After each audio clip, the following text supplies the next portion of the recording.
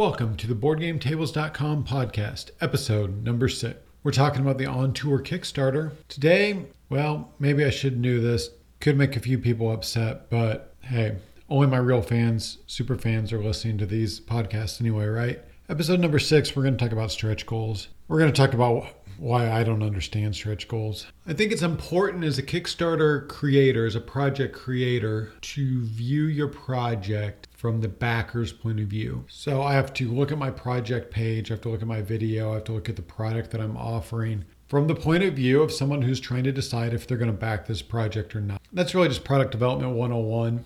But I try to do that as I look at my campaign, as I try to make sure everything's explained, try to come out and I say, what would I think of this if I were thinking about backing this game? And I do back games. I don't know how many I've bought, but I buy them on Kickstarter just like you. I buy too many of them. Some of them turn out awesome and some of them I play once and I sell. So what's that to do with stretch goals? I don't get stretch goals as a backer. I would just assume you tell me what I'm going to get. I make the decision. I've never, as a backer, am like hanging on to the project, looking to see if it's going to make the stretch goal or not. I honestly don't follow the projects I back close enough over the time period when they're on Kickstarter to get into the stretch goal thing, I guess. I would rather just see what I'm going to get and know, because when I come to the page, for most Kickstarters I've bought, I make that decision right then. I don't watch it and come back later. I know some of you do. That's how some people watch and they only back on the last day, or some people are going to wait and see if stretch goals are met. I'm just talking about how I back a project on Kickstarter. I come there, I get the information, and then I pretty much make my decision if this looks like a cool game or not. Occasionally, I'll decide no, and then I'll get drawn back in by a Facebook post or something a few days later. But I never hit the watch button. I never do the $1 pledge. So I'd really rather just see up front, like, hey, what's going to be in the game? Not, well, maybe these things are going to be in the game. But the truth is, when you're looking at a project page, you look at all the stretch goals and you pretty much can normally assume that a lot of them, or even most of them, or even all of them are going to get in. Most creators these days are designing their projects so that they will hit all those stretch goals, because it's also seemed like stretch goals have kind of been flipped upside down. It used to be a thing kind of like, if we get a bunch of extra money, then here's the extra cool things we can do. And recently, more and more projects have been designed where you can assume all the stretch goals are going to be made, because there can be a little backer backlash if you don't. People can withdraw in the last few days when they see you're not going to hit all of your stretch goals. People say, oh, I'm not going to get the value out of this that I thought I would. So where does this little ramble going? Is it anti-stretch goal? No. Hey, that's what people want. And I kind of get it. You want to get more value for the thing you're buying. You're purchasing early on Kickstarter and you want to get something for that. So I've done stretch goals on the On Tour campaign. At first I didn't. At first I was just going to say, hey, no stretch goals, because that's what I personally wanted. But then I took a look at it from the backer's point of view and we came up with some. But honestly, now I'm just going to be really honest. I did what I think a lot of Kickstarter creators are doing. I took some things that were already in the design I had, bigger playing cards, bigger dice, things like that I already knew I wanted to do. And I backed them out of the base game. And then I said, okay, we'll add them if we can hit this goal. And it was a really reasonable goal that I was very confident you get to. That's what I did. You have my confession right here on tape. And today we got to that goal 1 week into the project, which is great. It's kind of 6 of one, half dozen of another. It's at one point I had no stretch goals in the project. I was just going to include all these things by default. At another point, I had them all listed as stretch goals, but I had all their stretch goals at 20K, which was the same as the funding goal. I thought that was clever. Like, hey, you get all the stretch goals, boom, right now. In both those instances, people, like the early feedback, I let some people into the project page early to give me feedback, and all the feedback was, okay, but what are the stretch goals really? People expect stretch goals. So if you don't put them out there, they start kind of prodding you like, hey, when are the stretch goals coming? We know you've got some back there. So stretch goals are this weird little game or weird little language between creators and backers, where I've listed these 5 items as stretch goals. And I think, if you looked at the velocity of the project on the first day, it would be pretty obvious to any backer who's been around Kickstarter that, hey, this project's going to get there. You can reasonably guess that if a project funds on day one at 20,000, it's going to get another 20,000 sometime in the next 28 days. I think that's logic that most backers can follow,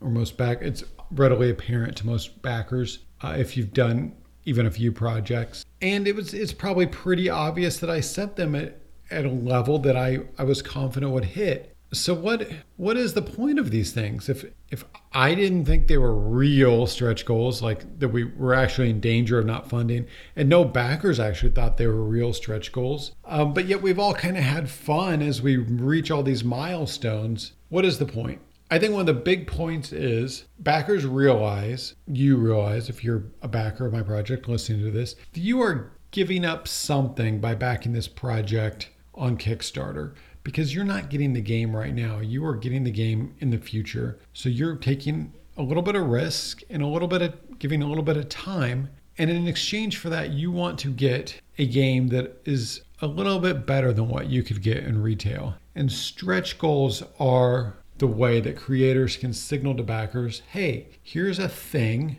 we wouldn't have been able to put in the game if we were just doing a minimum print run, or if we were going through distribution where we don't get as much of the profits. And that's exactly what the stretch goals were on tour. It's a list of some component upgrades that I don't think would be economically viable selling this game through third parties, or at least not selling it exclusively through third parties. And secondly, they give us something to get excited about during the campaign. I'm excited that people are finally hearing about this game after working on it for a year. Backers are excited that they're going to get this game, and you want to talk about it, and stretch goals give us an excuse to do that.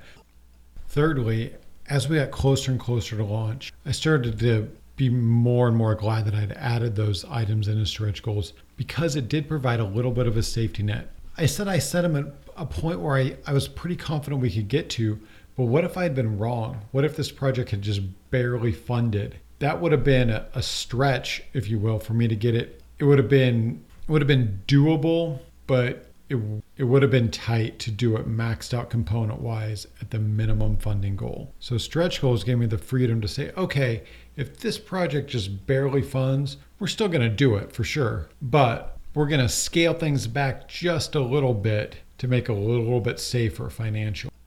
In a way, I've kind of come around on this idea of stretch goals at least a little bit, at least maybe understood a function that they serve, which is really to spell out what those Kickstarter extras are, even if they're not exclusives, but the thing that's making this project a Kickstarter and not a non-Kickstarter board game. And they give us a moment to celebrate.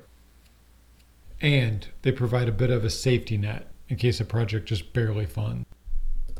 I hope that ramble made a little bit of sense to you. Stretch goals aren't necessarily something I look out as a backer, but if it's something that is important to you as a backer, hey, I'm glad you're having fun with that part of Kickstarter. And I'm glad you're able to find more value in the things you're getting on Kickstarter. And I think as a creator, it's my job to serve the community both in the things that make total sense to me, which is most of the stuff when we're talking about a board game Kickstarter, but also in the things that I don't necessarily quite understand 100%. I can still try to give the backers, still try to give you those extra things that you're looking for. So that said, we reached the stretch goals, and what am I doing now? And maybe this is another reason why people like stretch goals. I feel like I've been prodded just a little bit to add a couple more things that I wasn't planning on adding. These are real stretch goals, if you will. And they've come in. We're going to be tomorrow, by the time you're hearing this, it'll probably be live,